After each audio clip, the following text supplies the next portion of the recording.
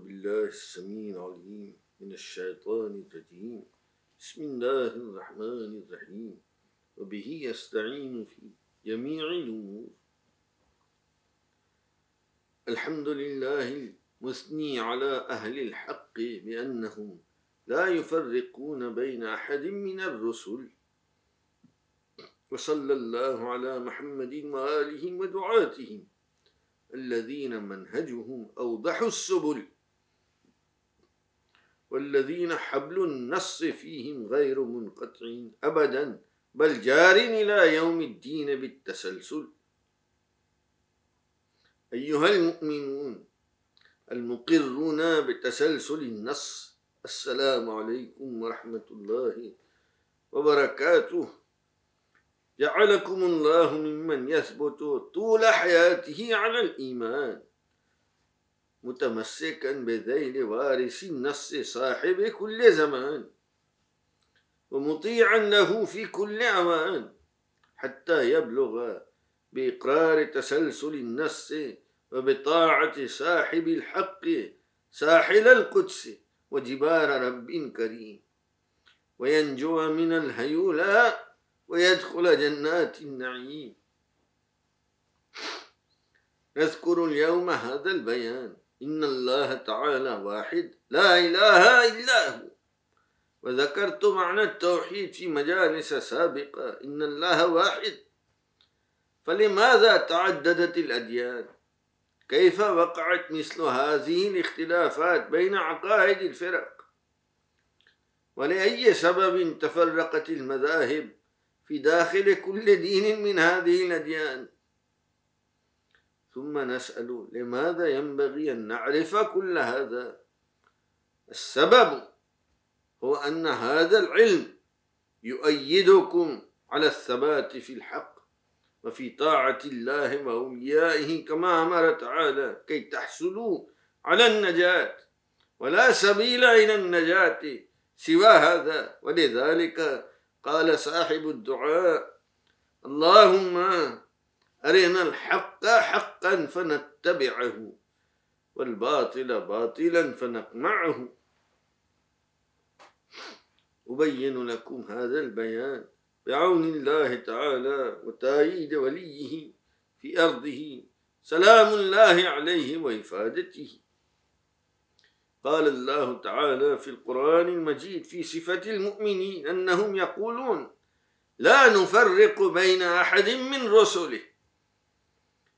معناه أننا لا نفصل بينهم، بل كما أمرنا الله به، فإننا من الذين يصلون ما أمر الله به أن يوصل، كما قال في القرآن: إننا نربط كل واحد بالآخر. بمعنى أننا نؤمن بقيام صاحب الحق في كل زمان بالنص واحدا بعد واحد.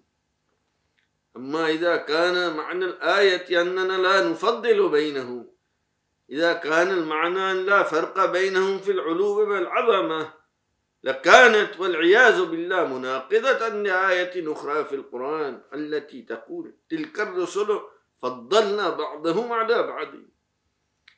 وأيضا فإن المسلمين متفقون على أن محمدا سيد الأنبياء.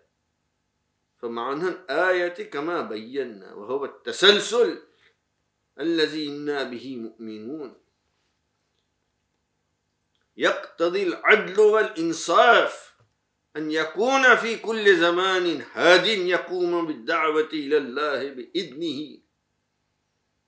لا يصح أن يوجد في زمن ويغيب في آخر. يحسب ذلك عدم الإنصاف، لأنه إذا كان كذلك لاحتاج العايش في الزمان الآخر الاتكال على كلام الأولين، في وقت أن أهل الزمان الأول حظوا برؤية صاحب الحق بأعينهم. يقول القرآن: وإن من أمة إلا خلا فيها نذير. ويقول أيضا: ولكل قوم هاد. فهذا مقتضى العدل.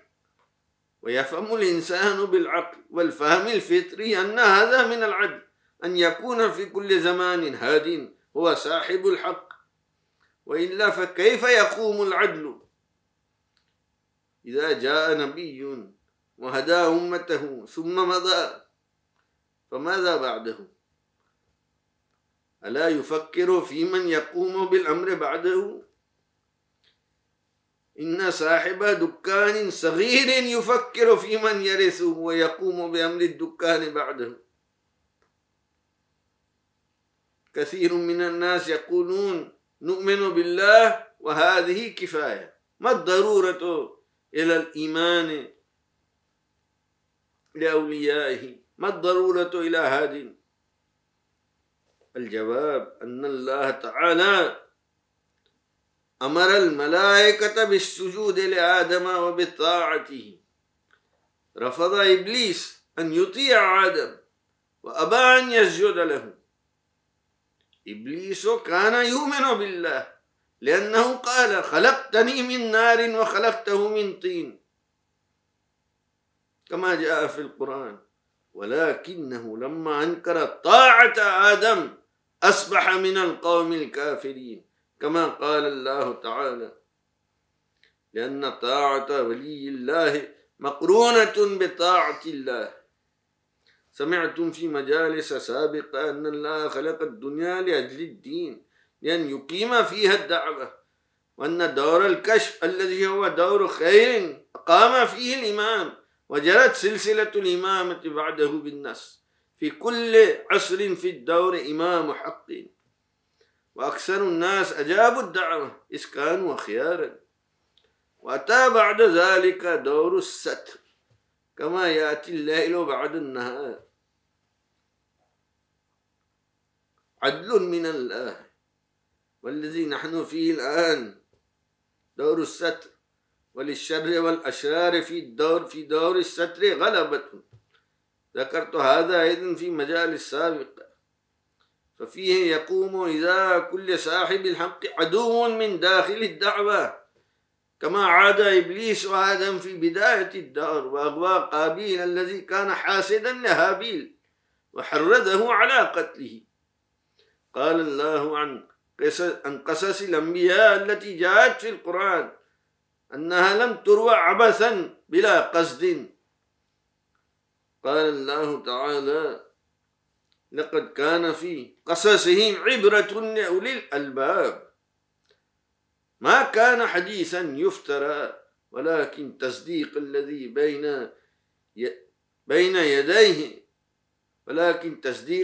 بين يديه وتفصيل كل شيء وهدى ورحمة لقوم يؤمنون.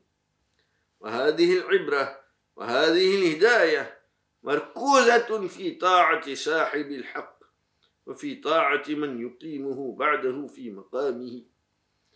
فيجب الإيمان بتسلسل النص، لا يؤمن أحدكم بالبعض وينكر البعض.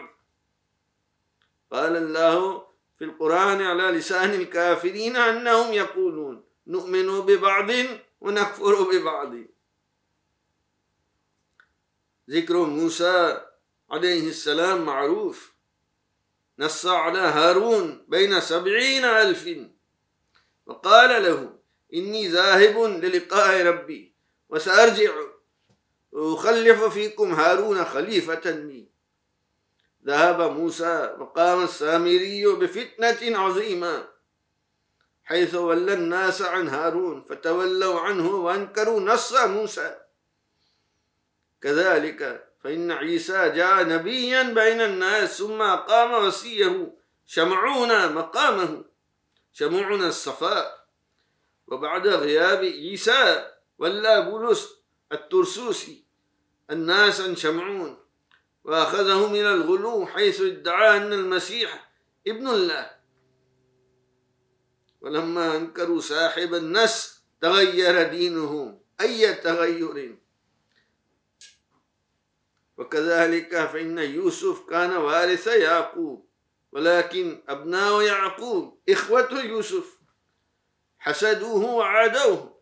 هكذا توالت الفتن جارية عبر العصور.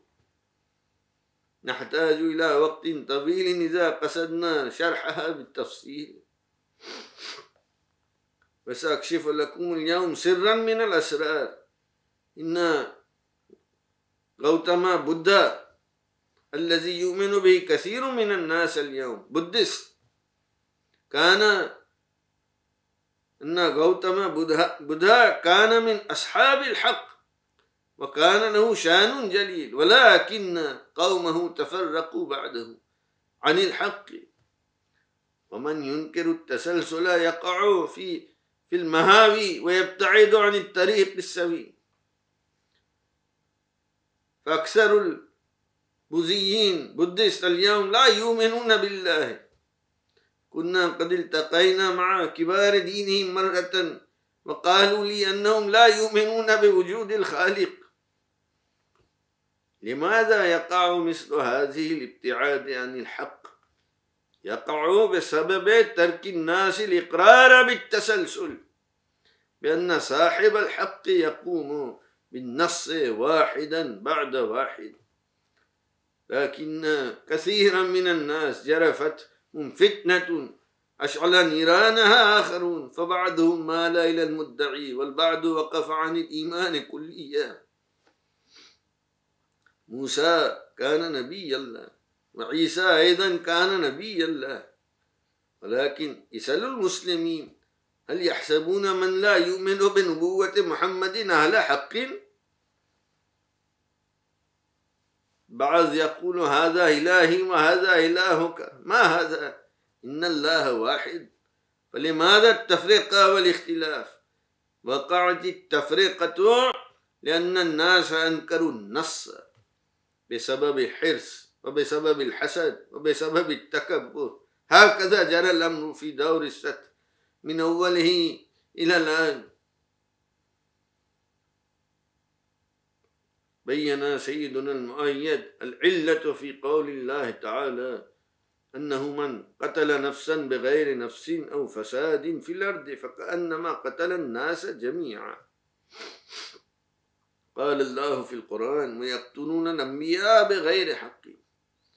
فمعنى قتل النفس إنكار رتبة صاحب الحق وغصب حقه، وبذلك تشتعل الفتن.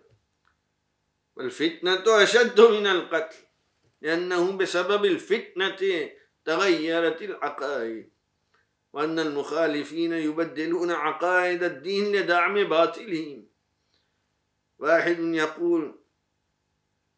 يقول بعدم ضرورة النص، وآخر يقول إن النص ربما ينقطع، وثالث يقول إن النص يغير، وهو يعلم أن النص بإلهام من الله والتأييد، يعلم أنه الحق، فكيف يغير؟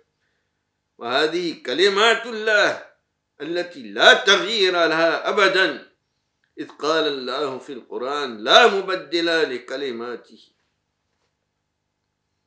ففي دور آدم قام صاحب الحق واحدا بعد واحد بالنص، أسماؤهم مدونة في كتب الدعوة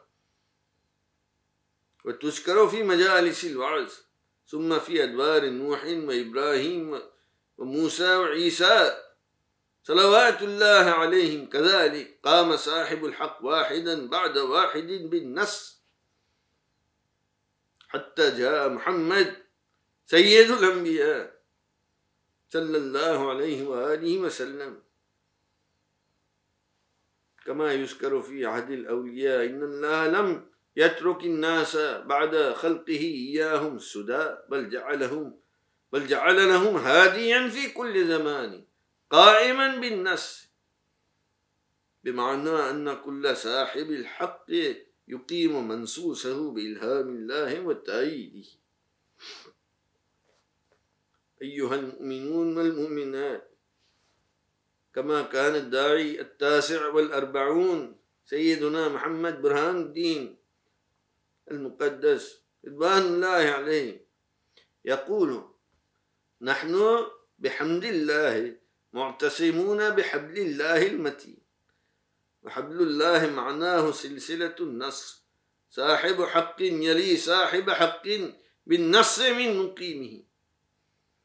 البيان في هذا الموضوع طويل، وسأستمر باقي البيان فيه في المجلس القادم إن شاء الله.